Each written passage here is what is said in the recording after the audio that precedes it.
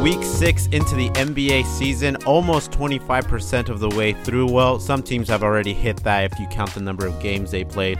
But nonetheless, we're still in the early portions of the season, but we still got a big trade that happened. That's right, the Jimmy Butler saga is now officially over. Well, at least the Minnesota Timberwolves portion of it. Carmelo Anthony, though, his NBA story might come to an end in a very anticlimactic sort of way. And then Draymond Green and Kevin Durant possibly have going at it in the locker room and beyond. We'll discuss, and also the unexpected group of teams that have gone 7 of 3 for their last 10 games, and we'll also quickly talk about the conference players of the week. But first, let's get started on an actual topic that affects the basketball of these teams, and that's Jimmy Butler getting traded to the Philadelphia 76ers. Sean, what's your reaction to this? Oh man, Alan, this one's a long time coming. A long time relatively. I thought this was going to happen before the season started, but the 76ers coming in, swooping up Jimmy Butler, and everyone thought it might be the Rockets, it might be even the Clippers, might even be the Heat. No, it's the 76ers who are looking at their pretty, I would say, below average start for what they expected of themselves at the beginning of this year. And, they thought they're like, if we want to make this next move to compete with the likes of like the Raptors and the Bucks, who were looking really strong at the start of the season, we need to go get a guy like Jimmy Butler, get some star power on our team. Willing to give up Robert Covington, Dario Saric, Jared Bayless, and a 2022 second rounder to get Butler, along with Justin Patton, who probably won't really do much for them. Yeah, interesting. So another star that went from east to west goes back to the west to the east. And now all of a sudden, to me, the Eastern Conference looks a little bit more interesting and fun. I mean, with the Bucks getting the start that they have. I mean, the Celtics, they won some big games this week, but they weren't looking that hot to start the season. But now you got the 76ers added to this equation alongside the Toronto Raptors. All of a sudden, I mean, the top 4 in the East do you think that's matchable to the top 4 in the West? Wow, that's a tough one. Yeah. I mean, you can't count the Warriors, but I mean, the Raptors, the Bucks, like, if you're comparing it to who's up at the top of the West right now, which is the Blazers and the Nuggets, I feel like those are pretty comparable teams. Yeah. Yeah, so I'd say the top end is definitely pretty even if you're looking at the two, but I mean, where you see the drop-off is towards the bottom of each of them. The West is just so much stronger farther down.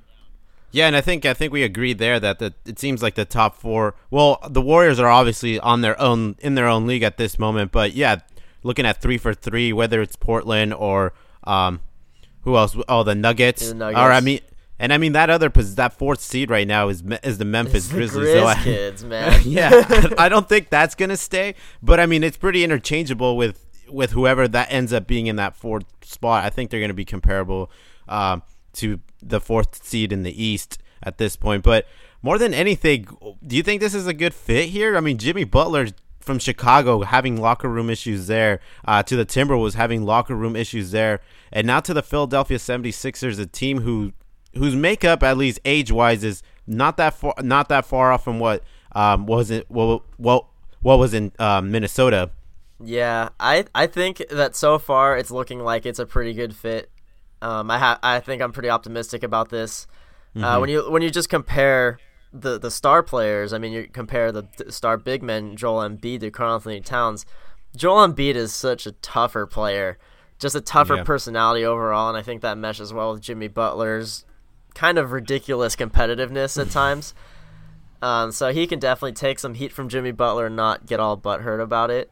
Yeah. And he even had this quote come out from Jimmy Butler after one of their last games. It's so much more fun to play with these guys. When someone messes up, you talk to them and they don't take it personal and they do their job.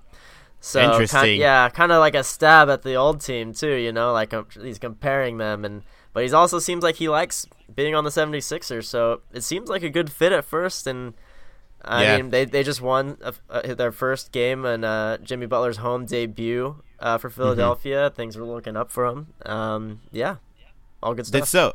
That's such a crazy. There's so much you can take from the quote like that. Yeah.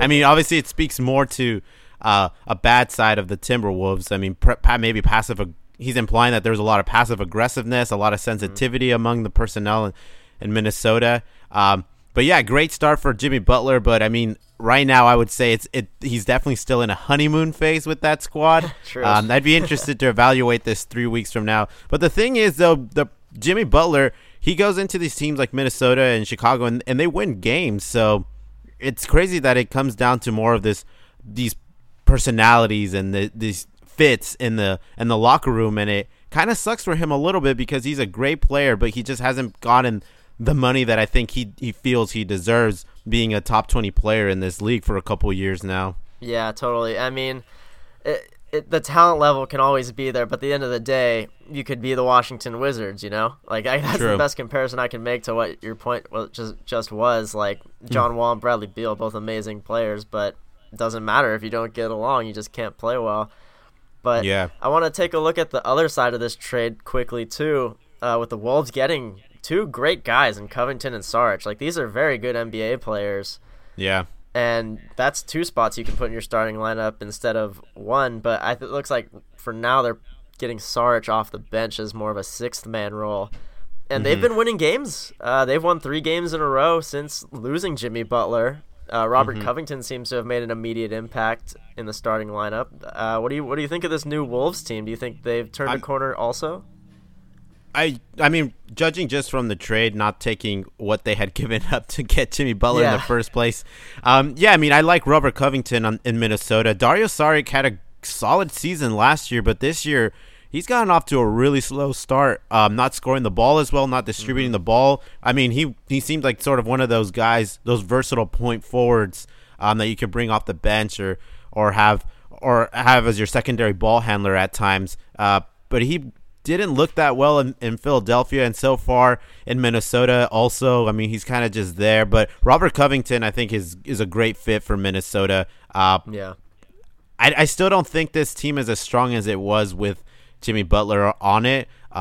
So I think Minnesota, maybe they have more fun playing basketball, but I don't see them sneaking into the playoff race. Now I think there's no way. No way at all, really. You don't think this team has any chance? Wow. No, I think I'm actually surprised that you think that strongly. Yeah, I'm looking at the Clippers and the Lakers, and I'm like, wow, this is it. Like, the Lakers' chances just got bumped up even more. Yeah, I mean, it's really anyone's race. But I mean, the Wolves have been playing well, though. You know, like winning their last 3 games, like climbing back into the race at least. They're an interesting team, at least. And Covington, I like Covington as a player, and Saric gives them extra depth because, you know, Thibodeau likes to play those guys big minutes. So as many bodies as you can scrounge up is really helpful for them. But we'll have to see. Yeah, it makes it interesting, so it gives them a little bit more upside. But here's the problem, though, is you got to pay these guys next year if you're the Timberwolves. Yeah. So... And this is the other side of it, not just like the basketball reasons, but more the basketball management, is Tom Thibodeau has done a terrible job now that this whole thing has concluded. You got Dario Saric and Robert Covington. Yeah, they're good players and they're going to be a good fit, but those guys can walk away next year. And if you don't pay them, that means you essentially had given up Jimmy Butler for nothing. Yeah. And you had let go of the chance to have Lauri Markkanen on your team, and Zach LaVine has been balling out this year. Yeah, and Chris Dunn was looking great before he got hurt. I mean, last year he had a great season for the Bulls, and you really didn't even acquire any assets in this trade. 2022 second rounder amounts to nothing, really, in the grand scheme of things.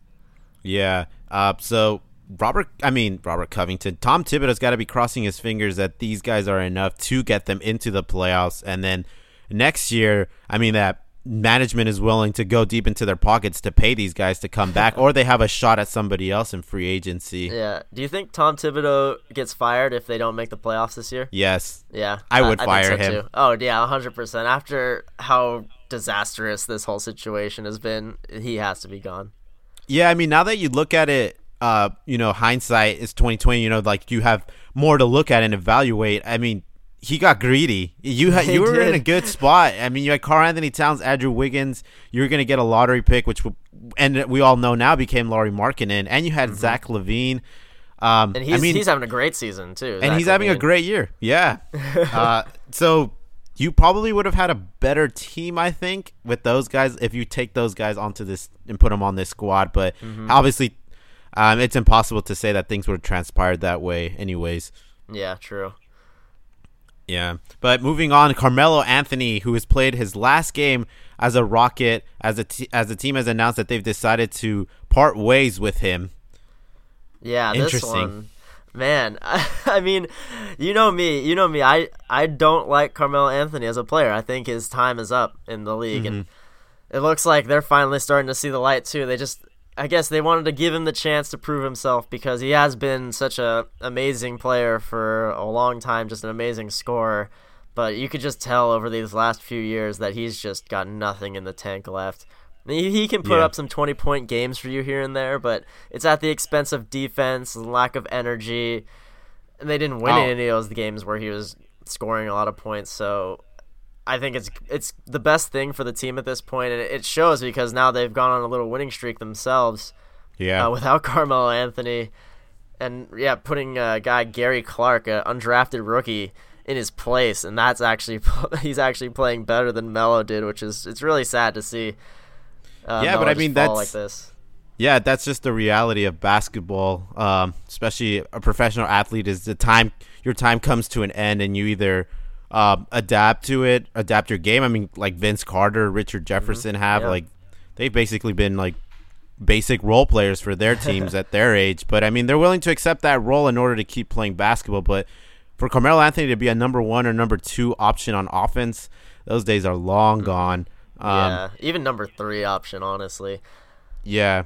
And it's interesting, I think, because I feel like most people saw this coming except for the Houston Rockets themselves.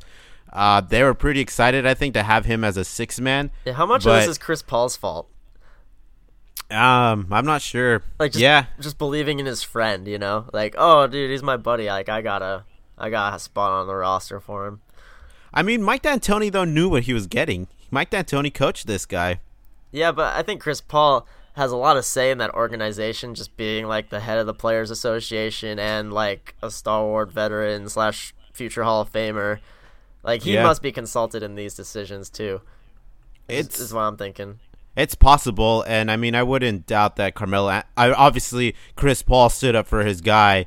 But I mean, at the end of all this, Carmelo Anthony he's getting paid by the Rockets. He got paid by Atlanta. He got paid by OKC, all within less than 6 months. So, I mean, let's not feel too sorry for this guy. But, hey, I mean, I saw this coming. He wasn't a good fit. He's just his style of play is just not a great fit for the way the game has evolved to now.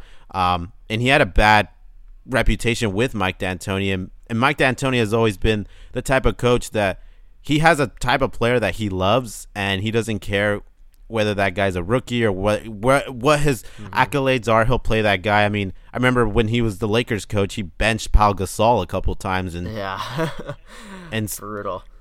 Yeah, I don't remember who the guy he started was. How am I forgetting his name? Ian Clark? Was it Ian Clark? Wow. Yeah, Ian Clark. Ooh. That's a name that you never need to remember.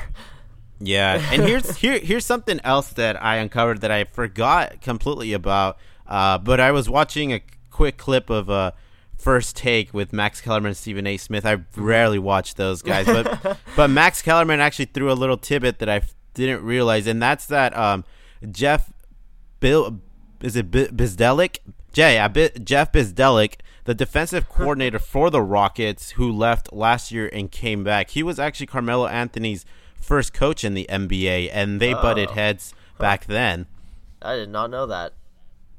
Yeah, and now he's back with the Rockets. Yeah. Did he push Carmelo Anthony out? I don't know. No, I'm sure he didn't help him stay. That's for sure. Yeah. But so right now they haven't waived Carmelo Anthony officially as of yet, and it doesn't seem like there's very many teams that are actually even interested in having him on their team.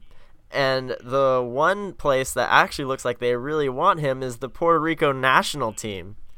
Nice. For the upcoming 2020 Olympics. So, hey, will we see Melo in a Puerto Rico uniform after winning so many golds with the Team USA in previous Olympics? That would be a pretty interesting end to his NBA / professional basketball career, I think. Yeah, I mean, I think at the end of the day, it comes down to whether or not he wants to keep playing basketball at the highest level possible. And if that's what he wants to do, then all power to him. He should be allowed to control his own destiny, regardless of what the mob or the bloggers or people like me and you say he should do. Right. I mean, I think it would do some good. I mean, that's a nation that's suffering right now because of all the terrible natural disasters that happened. They could use a nice spark to their national team and get some relief fund effort going. Maybe some more national recognition, at least as far as Carmelo Anthony's popularity goes. Right, and I think years from now, Carmelo Anthony will be remembered for his national title with Syracuse. He'll be remembered for his days in Denver, the Western Conference battles he had with the Lakers. He'll be remembered for the string of some successful seasons he had in New York and his scoring ability. I mean, I don't think this is going to really stain his legacy as much as people think. I mean, I just think of like Tracy McGrady. I mean, Tracy McGrady all of a sudden now has become sort of like a bigger name in the last couple of years. And and everybody brings up his Rocket days and his Orlando Magic days, and everybody forgets that he played for the Atlanta Hawks and the San Antonio Spurs in those later years of his career. You tend to forget those later years, those forgettable years. But for now, I'm glad we don't have to talk about Carmelo Anthony's antics anymore. Yeah, this is true. We'll see where he ends up. But how about this? Draymond Green suspended after confronting Kevin Durant in the locker room and having an argument on the court. Kevin Durant fouling out that same game, them losing.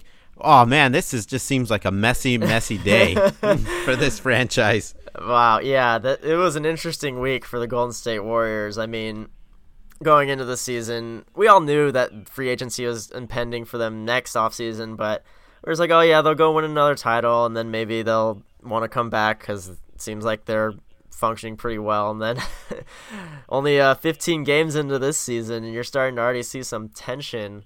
Kevin Durant already seeming like he's going to leave. One anonymous Warriors player after that little scuffle said, with what was said, there's already no way Durant is coming back. And we don't know who that quote's from, but that's pretty strong coming from one of the players within that organization. Right, and Woj reporting also that the B word was thrown around a lot, which is not surprising. I mean, Draymond Green seems like a guy who loves using that word when he's emotional. I would not be surprised if that was just part of his normal vocabulary. But yeah, I mean, as for like big a story as that is, I really don't see it affecting them this year for their chances at winning a championship. Like, the only reason that they lost that game and that they've been on kind of a cold streak is because Steph Curry's been injured and Draymond Green was injured before that. The injuries are what gets them. It's kind of like we saw a little bit of this drama last year with them too, and it's not going to affect them this year, in my opinion. Yeah, I think so too. Basketball-wise, I think they're going to be able to play, even if they, I guess, hate each other or this does end up causing sort of even a minor rift. I think they're fine. They're just so good, the amount of talent on that squad. And yeah, the injuries definitely hurt. And I mean, if you even break down that day, it's like the first day of a back-to-back.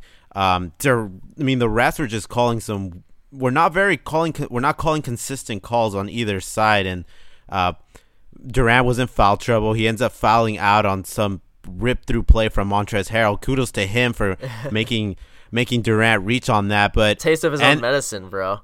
Exactly. And then that final play to potentially win the game was so weird. I think it was just sort of a mental lapse on Draymond Green's part, because if you look closely, Kevin Durant was in perfect position to grab the rebound, take his couple dribbles up the court and just pull up for three and make and make that shot that we've seen him do so many times in the playoffs and in the regular season. So he was positioned perfectly, and I think Draymond Green might have just had a mental lapse, or he knew exactly what he was doing, and he's like, I'm not passing it to that guy. I'm gonna be the hero this time. That's true. I hope that wasn't it, and I just find it. I just don't think it's likely that that's what went through his mind. I think he just had a mental lapse and didn't realize what was happening around him, and then he ended up doing what he did. He dribbled it out and turned the ball over. Yeah, I gotta say, I can't be. I'm not surprised that Draymond Green would have a mental lapse. If I'm being perfectly honest. I mean, that game was just so weird in that the Clippers had such a large lead and the Warriors just slowly chipped away at it and was very not very. I mean, the plays just didn't seem like heroic or of that sort. They just slowly did it in a very typical fashion, I think. Yeah, it was a pretty stressful game for me as a Clippers fan. I was like, I can't believe we're gonna win this game. This is gonna be awesome. And then went to overtime, and I was like, oh, that's it, it's over. But man, Lou Williams and Montrezl Harrell. We'll talk a little bit about them later, but yeah, I just kind of wanted to mention this portion of it too because I think the stars just aligned that day. Frustrations blew up, and I do think Draymond Green does have a certain point when talking about money. And I mean, at the end of the day, nothing makes a person more emotional and more personal than talking about money. True. And this is the facts, though, is that Draymond Green did take a pay cut back in 2015 for the Warriors to have a shot at signing a Kevin Durant or any type of player of his magnitude. And Draymond Green now this year is eligible for an extension, and the Warriors are going to have to discuss whether or not how much money is going to go to Draymond Green and how much is going to go to Durant, or whether they give both of them their fair share. And there's also this: if Green is voted MVP, probably unlikely, defensive player of the year.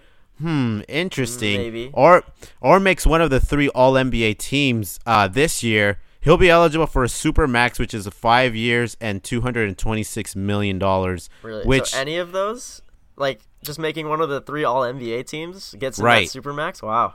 Yeah, and that's, in my opinion, I think that's pretty likely. Yeah, that seems pretty doable. Like, he like just as being on the Warriors gets him that, like, way closer to that than he would on any other team. Exactly. And I mean, I don't blame him for wanting to collect 5 years, $226 million. But if you're the Warriors, you're looking at giving Draymond Green a contract of that magnitude, while at the same time, Kevin Durant has already expressed he doesn't want a pay cut. So I could see that's probably creating a rift between the two. Yeah, that'll be interesting to watch. It'll be a tough decision for them next summer. I mean, if I'm them, you gotta want Kevin Durant more than Draymond Green. Like, that's just a given. So I agree with you. I could see them just giving Draymond Green the boot, honestly. Yeah, that might happen unless he's willing to take the pay cut, which I don't think. Doubt it. Draymond not Green 2 wants times to. around. Yeah, and I think that's probably some of the frustration that blew up that day. But how about the injury report? Unfortunately, Caris LeVert goes with a gruesome ankle injury, but could be back this season. Sean, what are your thoughts on Caris LeVert going down? Yeah, that was a bad one, man. Watching the replay of it, I was like, that looks like Gordon Hayward all over again.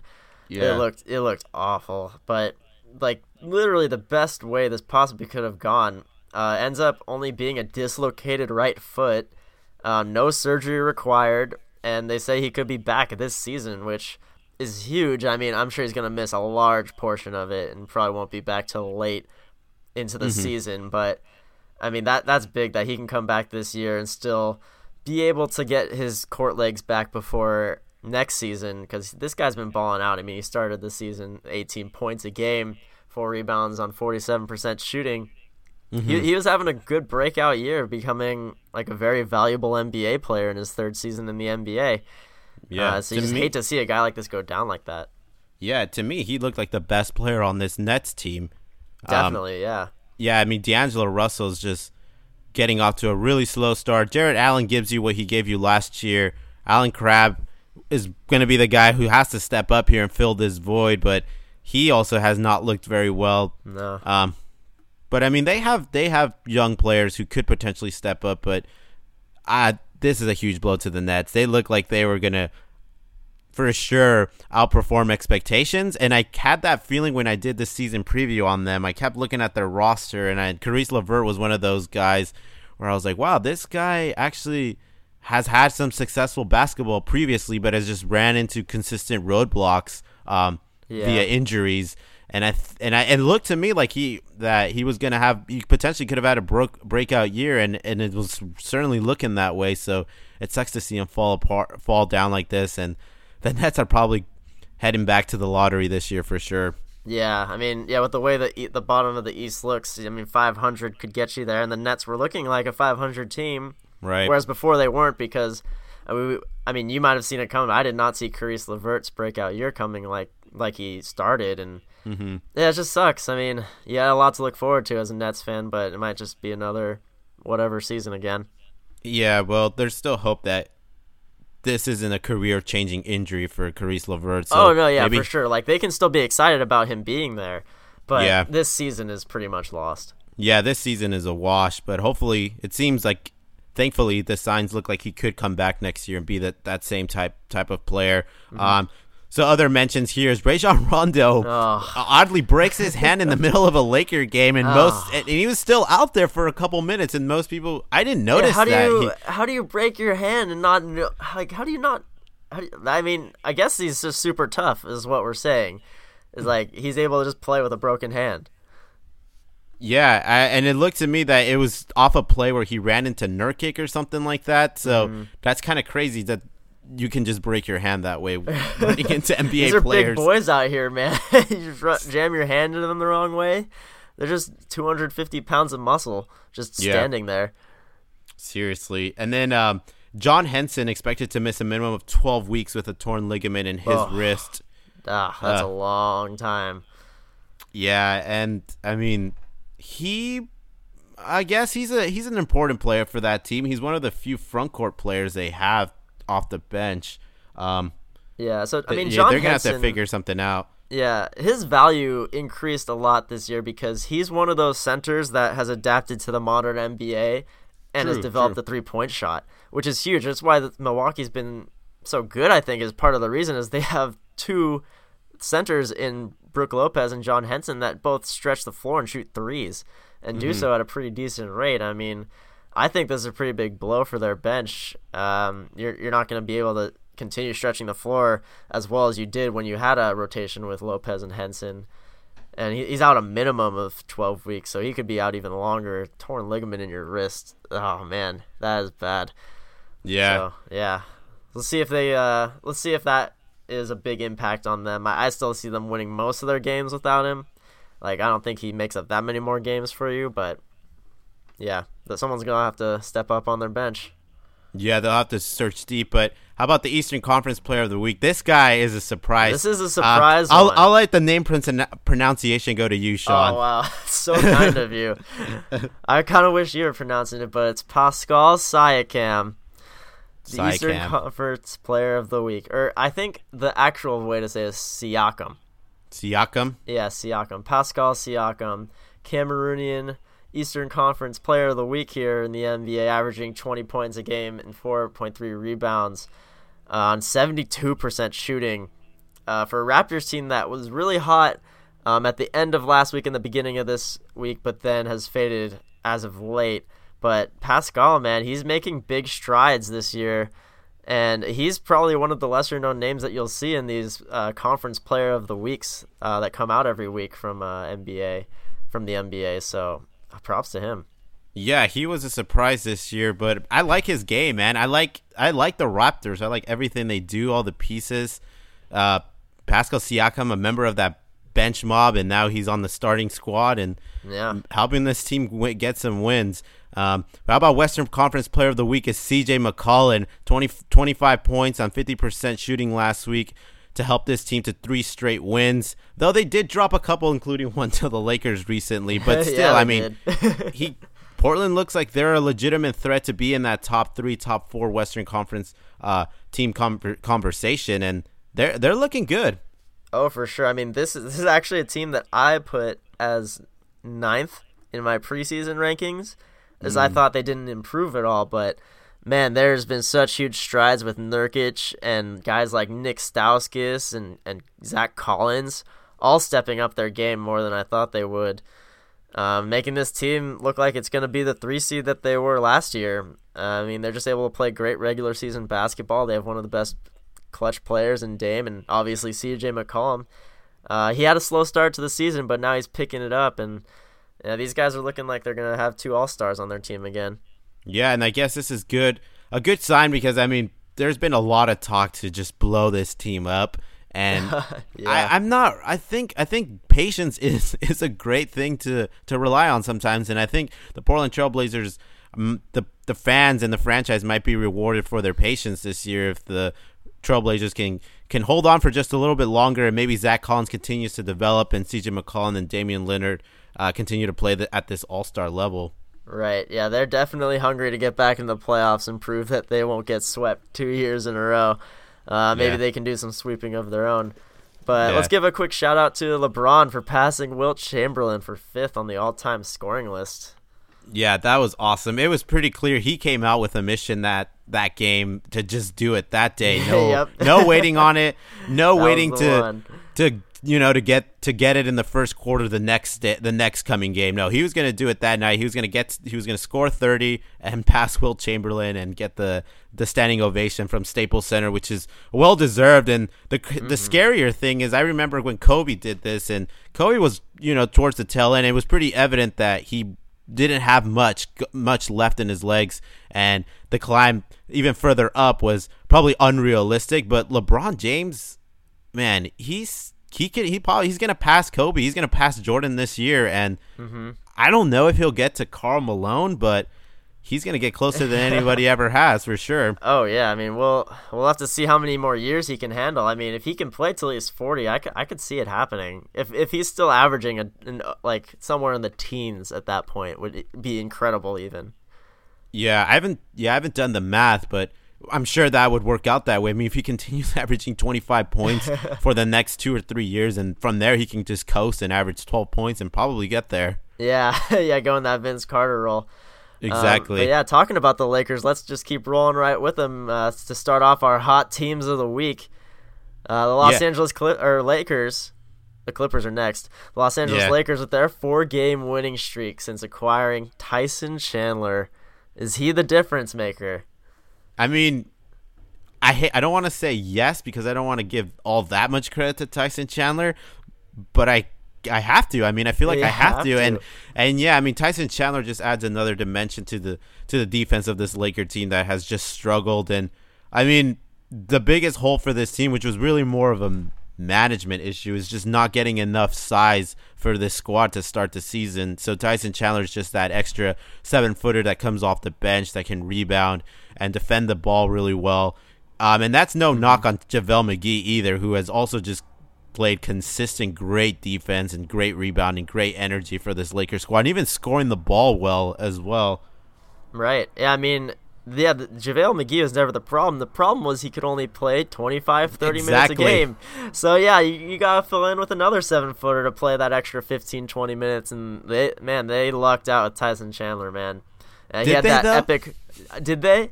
Maybe they didn't. Maybe they didn't. But I did hear that Tyson Chandler did have his choice between the Warriors and the Lakers, and he chose the Lakers.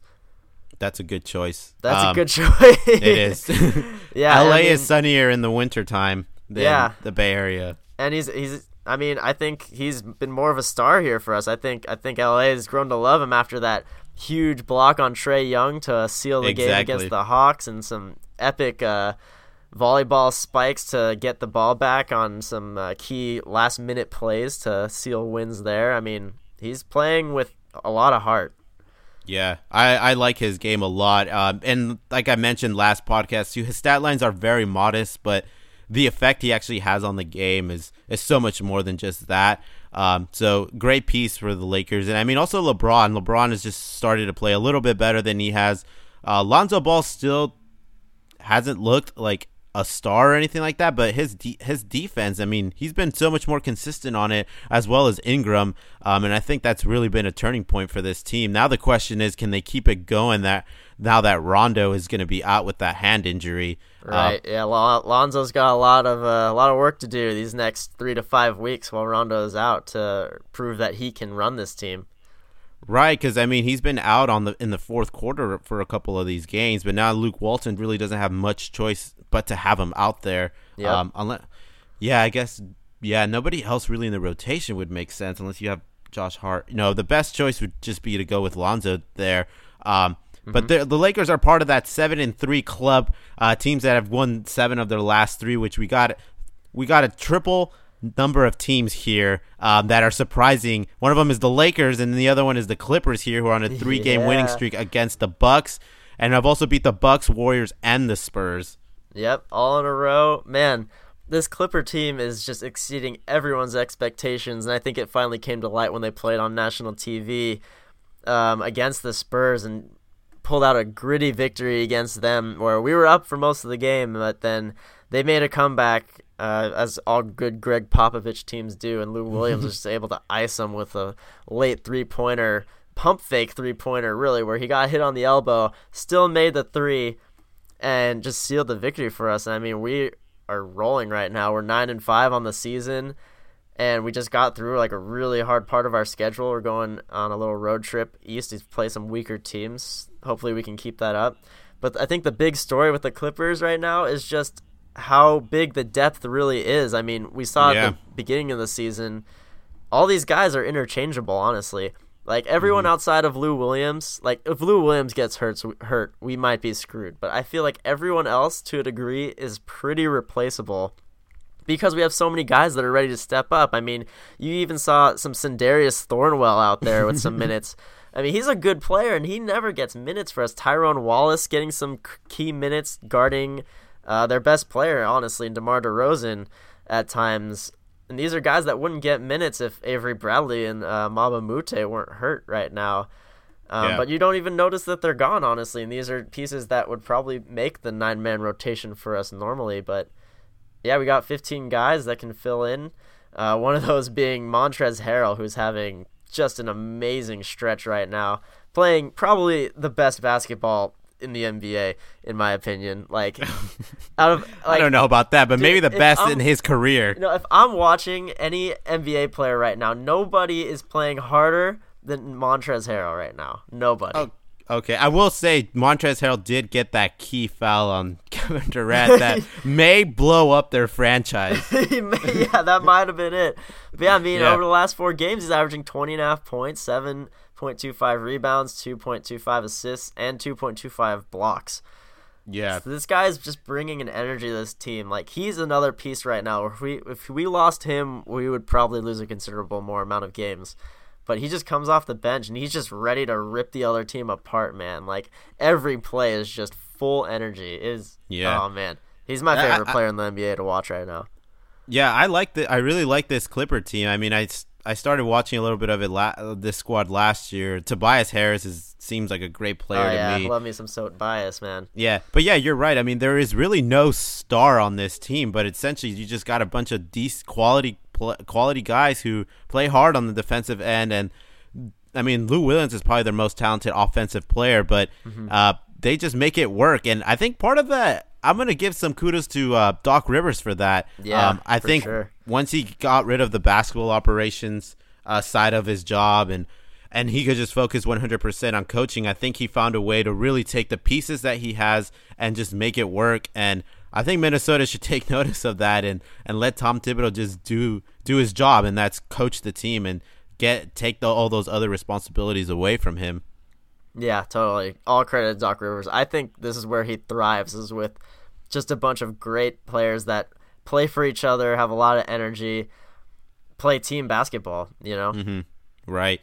And how about Memphis? They're also part of the 7-3 Grit and club. grind will never die. Memphis does not care about your high-powered, up-tempo offenses. They're going to slow you down. They're going to play hard and just rely on that grit and grind. I mean, Mike Conley, 30-year-old Mike Conley, 33-year-old Marcus Saul, just putting up double-doubles night in and night out.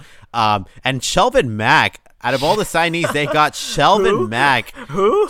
So I really did not know who he was. I looked him up, and he's been in the league for quite some time, but he's having a career year. 11 points, 46% shooting from 3, 50% shooting from the field up to this point in this season.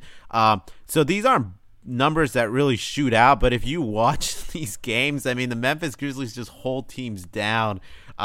So if you can average 20 points or even 10 plus points as a role player against the Memphis Grizzlies or in their style of play, you're pretty good. Man.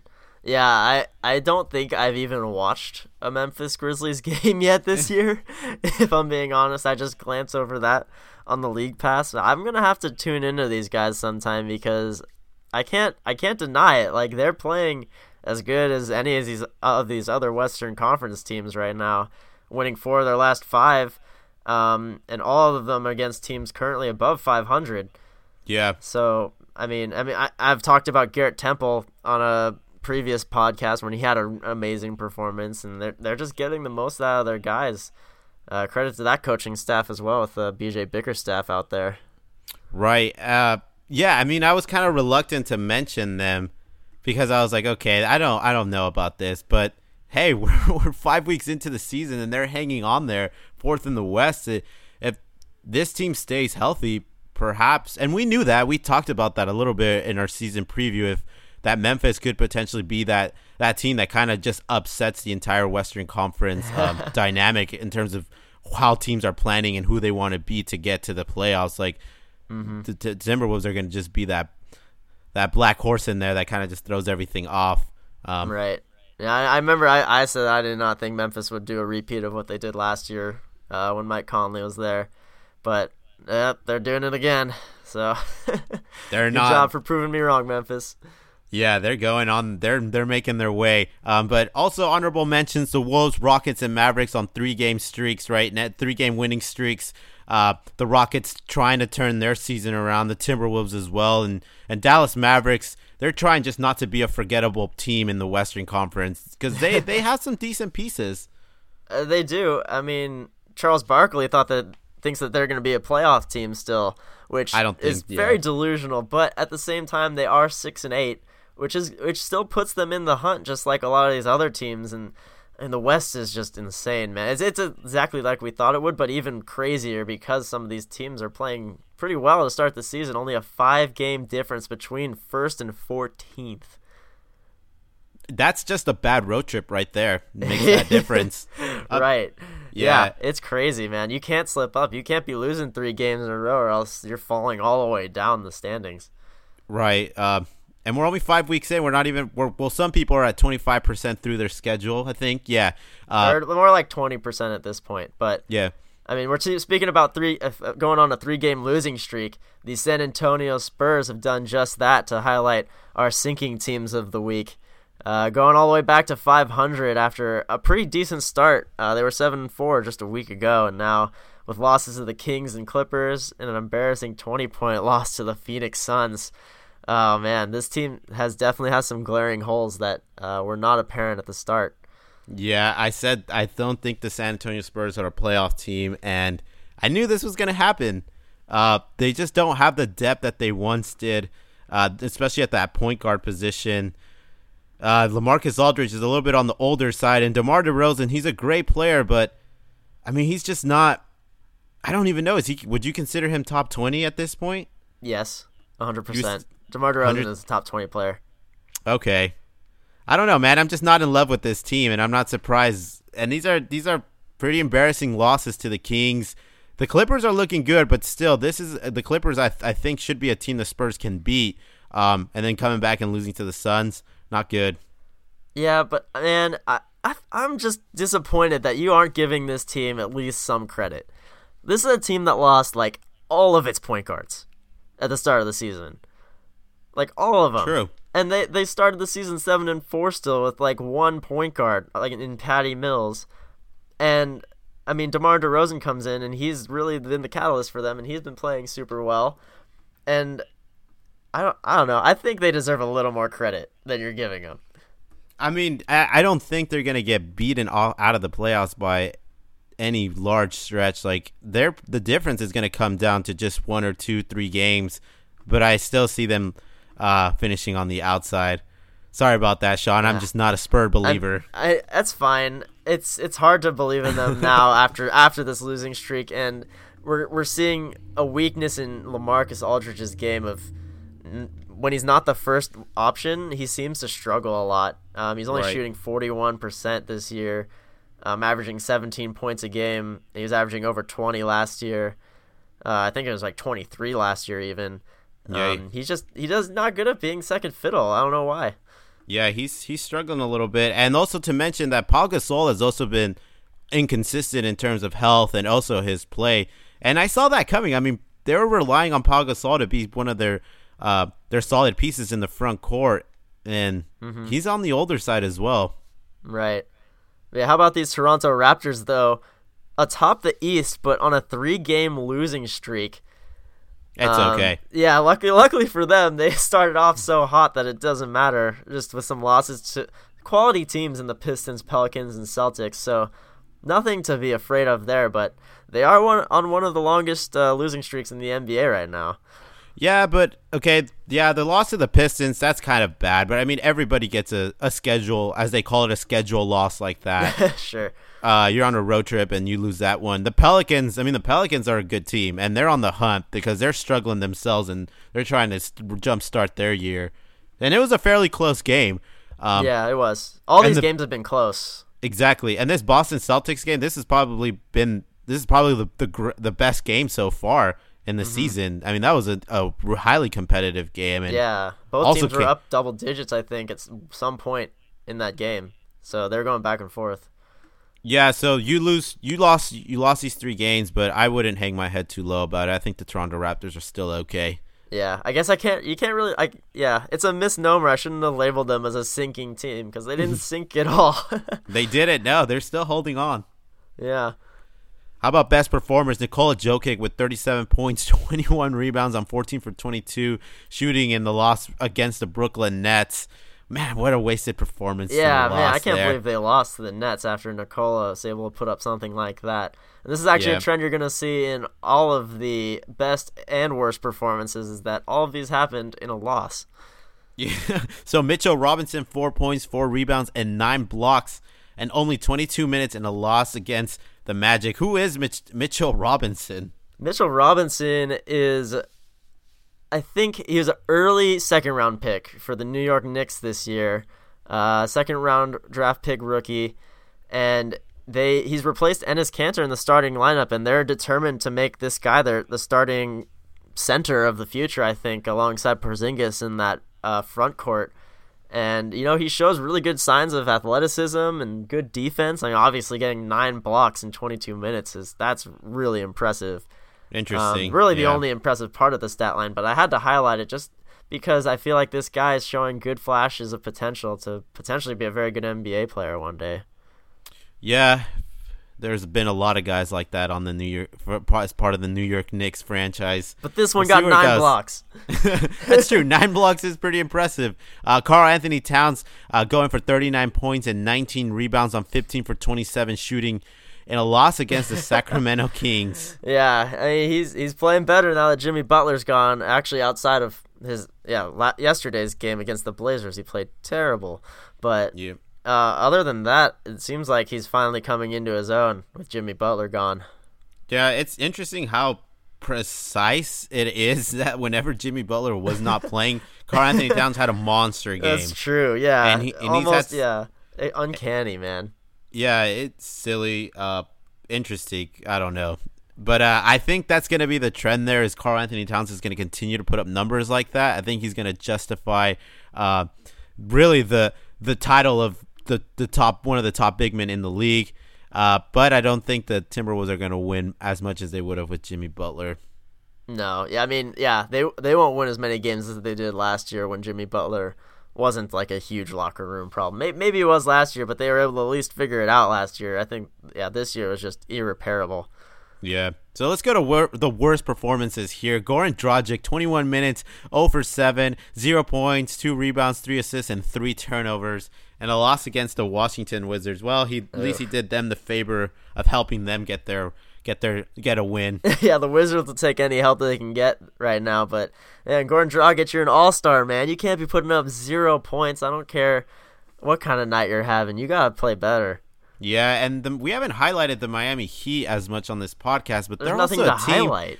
Yeah, they're also one of those teams that isn't necessarily sinking because it seems like they never even started floating. Right. Yeah, they're just like right at 500. And, they're not really doing anything to impress us or, like, let us down outside of this terrible Goran Dragic performance. I guess Rodney McGruder is the one, like, kind of bright spot for them right now. Yeah, Magruder's the development, man. Yeah, his development, I did not see that coming at all. So, good for him, but, I mean, he's not enough to make this team win any more games, though. No, they're looking bottom. What are they, 4-6 right now? Yeah, or 6-9. Yeah, 6-9. Yeah, 4-6 over the last.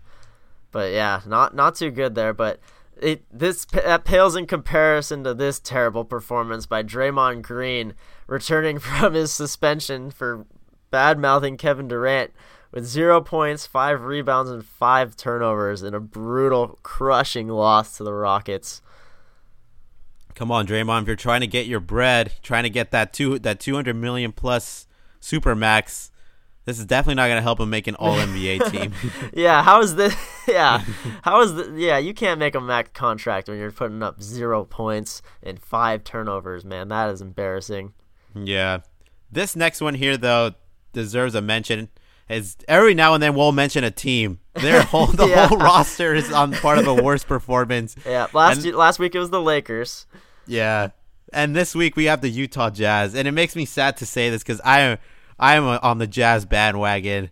I became a fanboy of theirs last year, and they're just, I cannot believe how they're performing. I mean, the expectations were so high. I thought. Yeah, I mean, we saw what they could do last season at the end of their last regular season and even into the playoffs, how well they were playing. And, man, they just do not look like that same team anymore. I don't know what changed. The team is basically exactly the same, but, scoring 68 points. Only 68 points in the entire game. Some teams do that in one half. Yeah. They took 68 points in a 50-point pummeling from the Mavs. 118-68 was the final score in that one. That's the lowest score any team's had this season.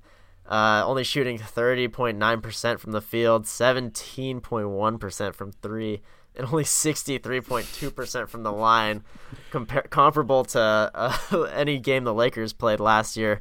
From the free throw line, that is. I really don't know what's going on. I mean, my only thing is that the rule change is really affecting their defensive schemes, maybe. But by now, I thought they would have adjusted. It just doesn't. It doesn't, like, Ricky Rubio is just not the same. Donovan Mitchell hasn't really put together any big scoring performances like he did last year. Rudy Gobert, to me, has been as consistent as ever. Joe Ingles as well. But Ricky Rubio, Donovan Mitchell, and some of the other guys just don't seem to be clicking as well as they did last year. Yeah, I mean, Donovan Mitchell, he's still averaging 21 points a game, which is great, but his shooting is just abysmal this year. His field goal percentage is on par with that of Russell Westbrook. Yeah. And that is definitely not what you want to see on the Utah Jazz. I mean, they're going to give him the green light to just do what he needs to do to be the star on this team, but he is not living up to that yet. And, I think it is a lot of responsibility to put on a second-year player. Yeah. When he's coming in as a rookie, he really had he had nothing to worry about, he had nothing to lose because he was just the 14th, 15th pick in the draft. No one expected him to be this amazing player, and he was just able to go play his game, but now all the spotlight's on him. And, he's it seems like he's getting a little bit of stage fright, honestly, from what I'm looking at. Right, and they're getting no help from Derek Favors or any of the other guys that were coming off the bench last year. Royce O'Neal, Alec Burks, Dante Exum looked like they were going to be big pieces this year, and I mean, they might be thinking about making some sort of a trade in the next couple of weeks to get another scorer on this team. Interesting. Just to get a little bit more of a punch if they can't figure this thing out. But here's an interesting stat from that game, though. Dallas turned the ball over 20 times, and Utah only scored 3 points off of those turnovers. Ooh, wow, that's pretty bad. Yeah, I mean, their fast break offense is non-existent then. Basically, yeah, and I mean, I guess it just speaks to that story of how horrible they were shooting from the field, which, I mean, they're open shots, so that's as good as you can get. Yeah, I guess when you have bad nights, you have really bad nights, but at the same time, does this look like a playoff team to you anymore? I mean, you were really high on them to start the season, but they have just been very disappointing. The race is still close enough, and I think they still have enough talent on this team to justify that, they still are a playoff team. Not only that, I still have hope that they can finish within the top 5 of the Western Conference. Wow. I still have hope. I mean, it's still not, the gap still hasn't opened up large enough. And even talking about gaps, I mean, this team really closed that gap to end the season last year to get themselves in the playoffs. So this is a team I'm still not doubting. I still see them in the playoffs. Yeah, I'm a little more skeptical because, sure, they had that run last year, but that was because Gobert came back. Right. Yeah, and I mean, they have their whole team fully healthy right now, as far as I know. Like, I don't think anyone's hiding any injuries, so... I mean, you compare it to, like, the Spurs, who are also not playing very... Like, they're about in the same boat as the Spurs, which is funny because these are the teams we're both really, like, gunning for, that we believe in pretty highly, and they're both hovering around 500 right now, looking on the outside, looking in. Yeah. See, I still think, though, that Utah has more on their team than the Spurs do. I mean, Rudy Gobert is still a defensive player of the year candidate on Utah. I mean, I just think the Utah Jazz have more pieces on their team. They're just so much more of a deeper team than the San Antonio Spurs. Like, I just don't have much faith in who they're putting in point guard at this point. I don't have much faith in Pau Gasol. I think LaMarcus Aldridge is regressing. I mean, DeMar DeRozan is a great player. And Rudy Gay as well. Rudy Gay. Marco Bellinelli's playing pretty good for them. Yeah, I mean, Utah, I think, has a better team. Rudy Gobert, Derek Favors, Joe Ingles, Ricky Rubio, Donovan Mitchell. I think they should be better. We're going to have to see Donovan Mitchell snap out of his shooting slump if they're going to really turn a corner. Until he can figure that out, they're looking pretty bad. Yeah. So just to close the podcast up, how about this? The Warriors offering a new ticket called In the Building Pass, where it costs $100 a month, but you basically get no seats, or you don't get to view the court. All you really do is you get the privilege of hanging out in the stadium hallways, in the stadium bars, and using the stadium bathrooms located outside of the actual court area. So, yeah, I think this is crazy. You're basically paying $100 a month to have access to, like, average restaurants and, like, pretty mediocre food. Yeah. I guess it's like a hangout spot for, like, all these Warriors fans. But I can't justify doing this. I'd rather just have friends over at my house where we can watch TV. Right, exactly. Or go to your favorite bar, and where you can get go to a sports bar. There's so many sports bars in San Francisco. You don't need to go to one that costs $100 a month as an entry fee. Exactly, and then I mean, you mentioned average food that doesn't carry an average price either. Yeah, exactly. Yeah, so I can't help but think that these things are gonna sell though, because there's so many diehard fans there. True. I'm interested to see. I mean, if this becomes a trend through the NBA, I don't see it working anywhere else other than maybe just the Bay Area and LA. Yeah, I can't see this being a trend because you have to have just the hugest demand for your tickets and, like, just to be at games. Like, the Warriors can get away with it because of what they've built there, and maybe the Lakers can too, but I can't see any other team at this point being able to pull that off. Yeah, I'm with you on that. And even that question how long the Warriors can keep this going, like if, I mean, I don't know, but if this team, as Steph Curry's there, honestly. Yeah, like if this team, even if they're not like the championship favorite next year, like their fans will still be there, you know, and like they'll still be. It's kind of like the San Francisco Giants in baseball. Like, right, they continue to go to those games even though it's been a few years now since they've won a World Series.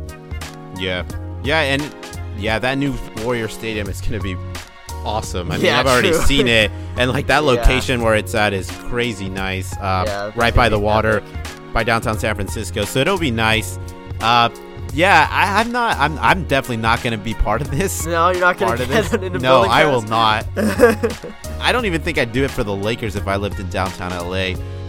So much money just to be in like crowded parking and like you don't get anything special.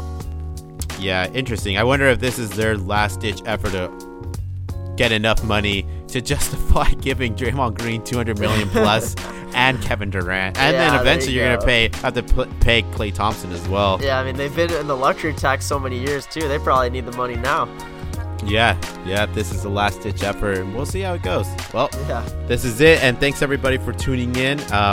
We'll be back next week as well. Yes, sir. Have a good week, everybody.